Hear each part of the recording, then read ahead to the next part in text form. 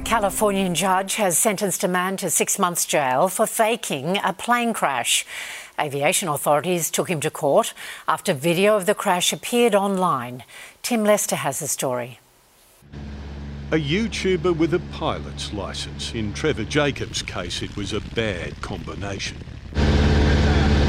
In late 2021, cameras aplenty, the 28-year-old leaps out of his functioning aircraft and under parachute watches it fly into forested mountains northwest of Los Angeles.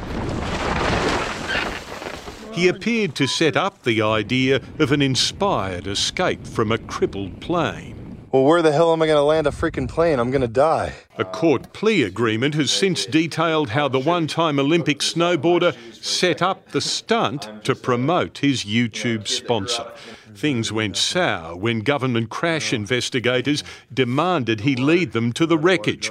They say he repeatedly lied about the crash location, chartered a private helicopter to secretly move the wreck, then cut it up and dumped it in garbage. When I landed in the forest there, it felt horrible. I just purposely jumped out of this plane, let it crash into the ground, and now I'm stranded in the wilderness.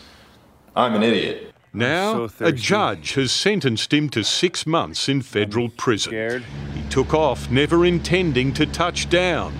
2 years on, Trevor Jacob has finally landed in jail. In Los Angeles, Tim Lester, 7 News.